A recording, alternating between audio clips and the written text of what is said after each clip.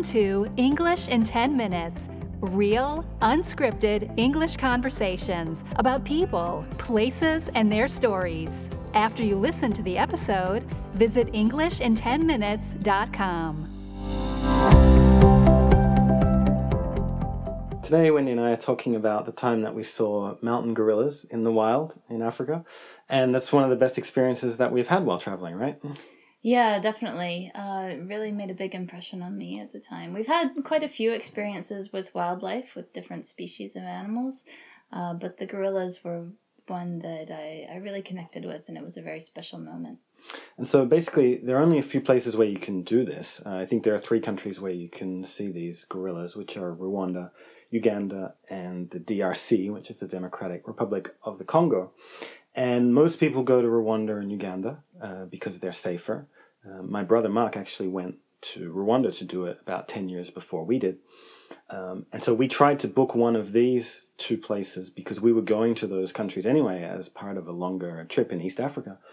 But they were booked out because they only allow a very small number of people to do it. I think it's maximum of 6 tourists per family, and then it's only, I think, once a day. And so you really have to book, I guess, 3, 4, maybe more months before you go. Mm-hmm. And we were kind of backpacking around, and we didn't have fixed dates exactly, and so we didn't book in time. And so basically the only chance that we had was to go to the DRC.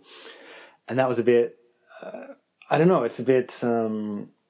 there's often safety concerns, and sometimes regarding the gorillas, sometimes you can't do it. They stop the tourists from going there when it's unsafe. And so we took a bit of a risk because we had to pay in advance. Mm-hmm. And it's not cheap. No, it's not. So we paid $400 per person. And in Rwanda and Uganda, you pay about $500 per person, so it's a bit more. So we paid that in advance, and then we just had to hope that everything would be okay. And so we came into the DRC from Rwanda, and we were actually really lucky because there was some problems, I think even while we were there, and they closed the border that we entered through just a couple of days after we went in. Mm-hmm. And so I'm not sure what would have happened to our $800, but in any case, we were lucky to get in. And so you stay in this town called Goma, which is in the far east of the Congo, and that's basically the base from where you can go and see the gorillas. Mm-hmm. And so the gorillas are in a national park called Virungas, which is the oldest national park in all of Africa, and I think it's the 2nd oldest in the whole world, or the 3rd oldest in the world. So it's been a national park for about 100 years. And that's actually one of the things that makes it really sad, that even despite that long heritage of protected land, that there's so many problems there, and there are rebels in the area and all sorts of things. And actually 3 years before we went, some rebels executed some gorillas. Yeah.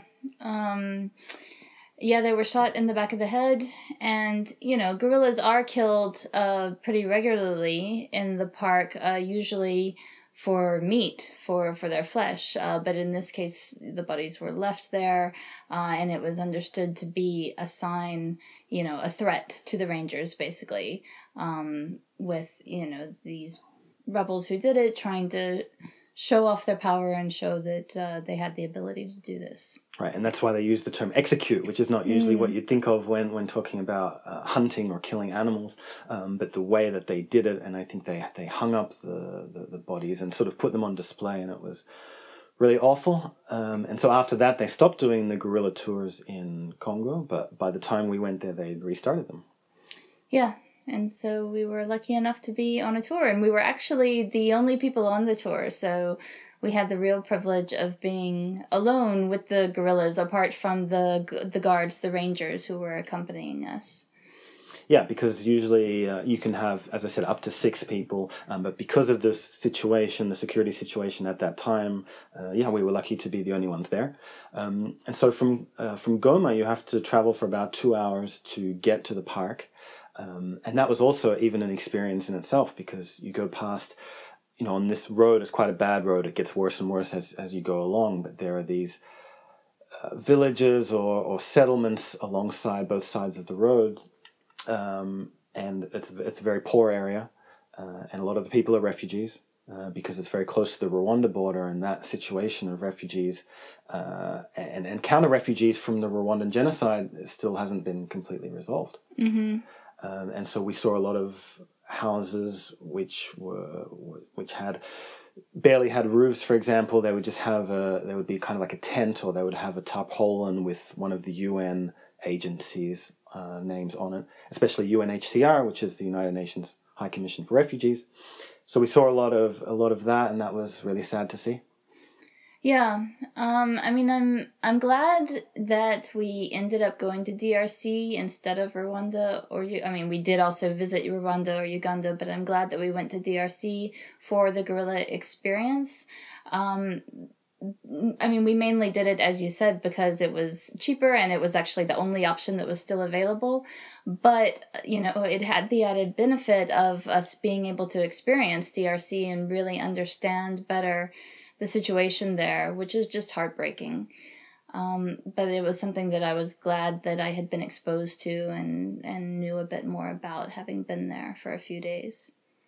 Yeah, and so then once we got to the park, what they do is they send out a couple of advanced scouts or advanced trackers who go out before you to try to find the general location of where the gorillas are. I don't believe they tempt them in any kind of way. It was a very authentic experience, and the gorillas are truly wild. But the trackers go and find them. You set off a little bit after that, and I think we had a guide, and then also a ranger, and then another guy, a kind of machete hacker guy who creates a path for you if you can't go on one of the paths that might already be there. So it's quite a big operation. Mm-hmm. And I mean, they did it quite well. And to be honest, the rangers and the guys who work there, it's a very dangerous job for them, given the situation and the rebels and all of that. And so, they're really doing something worthwhile and doing something, that benefits people. And, and I look up to them for what they do to risk their lives to come and show people gorillas, because it's more than just about seeing gorillas. There's a lot more to it than that, there's a lot of lessons to be learned about nature and about the world and things like that. And you often find, I'm not sure if it's true in this case, but you often find that some people who used to be poachers or used to be hunters of animals end up later working to protect the same animals. And so I think these guys realize that it's not just showing tourist gorillas, but it's also about the protection and about standing up for their country and against the war that's kind of engulfed it. Mm-hmm. And actually protecting the gorillas and the other animals that live in the park, in addition to, protecting the people who live around there as well. And a lot of rangers have lost their lives doing this. And there are now some programs to help the widows of those rangers. I saw on the website recently for the national park, there's a sewing workshop that's been created. This group of widows, the wives of the rangers who have died, they're now helping them to sew dresses and other materials that they can then sell on and make a living for themselves. And so these guys took us through the jungle, and we had to walk quite a while through the jungle. It's not a kind of easy, path that's just laid out in front of you. You're really walking through a huge jungle. And finally, we got to see the gorillas, and it was just incredible. Yeah. We spent about an hour with them. The family that we saw had 3 silverbacks, which are the adult males. And you just kind of watch them, and you just watch the way that they go about what they're doing, and you're just kind of transfixed by it. It's really fascinating. Yeah, I think what is so striking is to see how much they are like us, how similar humans and gorillas and other primates really are, how much we have in common. You can really see the emotion on their faces. The one that I remember the most was the baby. There was a little baby who was, doing what babies do. He was very hyper and playing and jumping around and making big, wide-eyed expressions. And it was just beautiful to see. Yeah, so if you ever have a chance to go and do it, we highly recommend it. Yeah, definitely.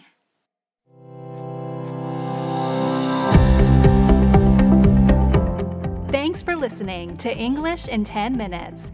To download a worksheet for this episode, including the most useful vocabulary and a full transcript of the conversation, visit EnglishinTenMinutes.com.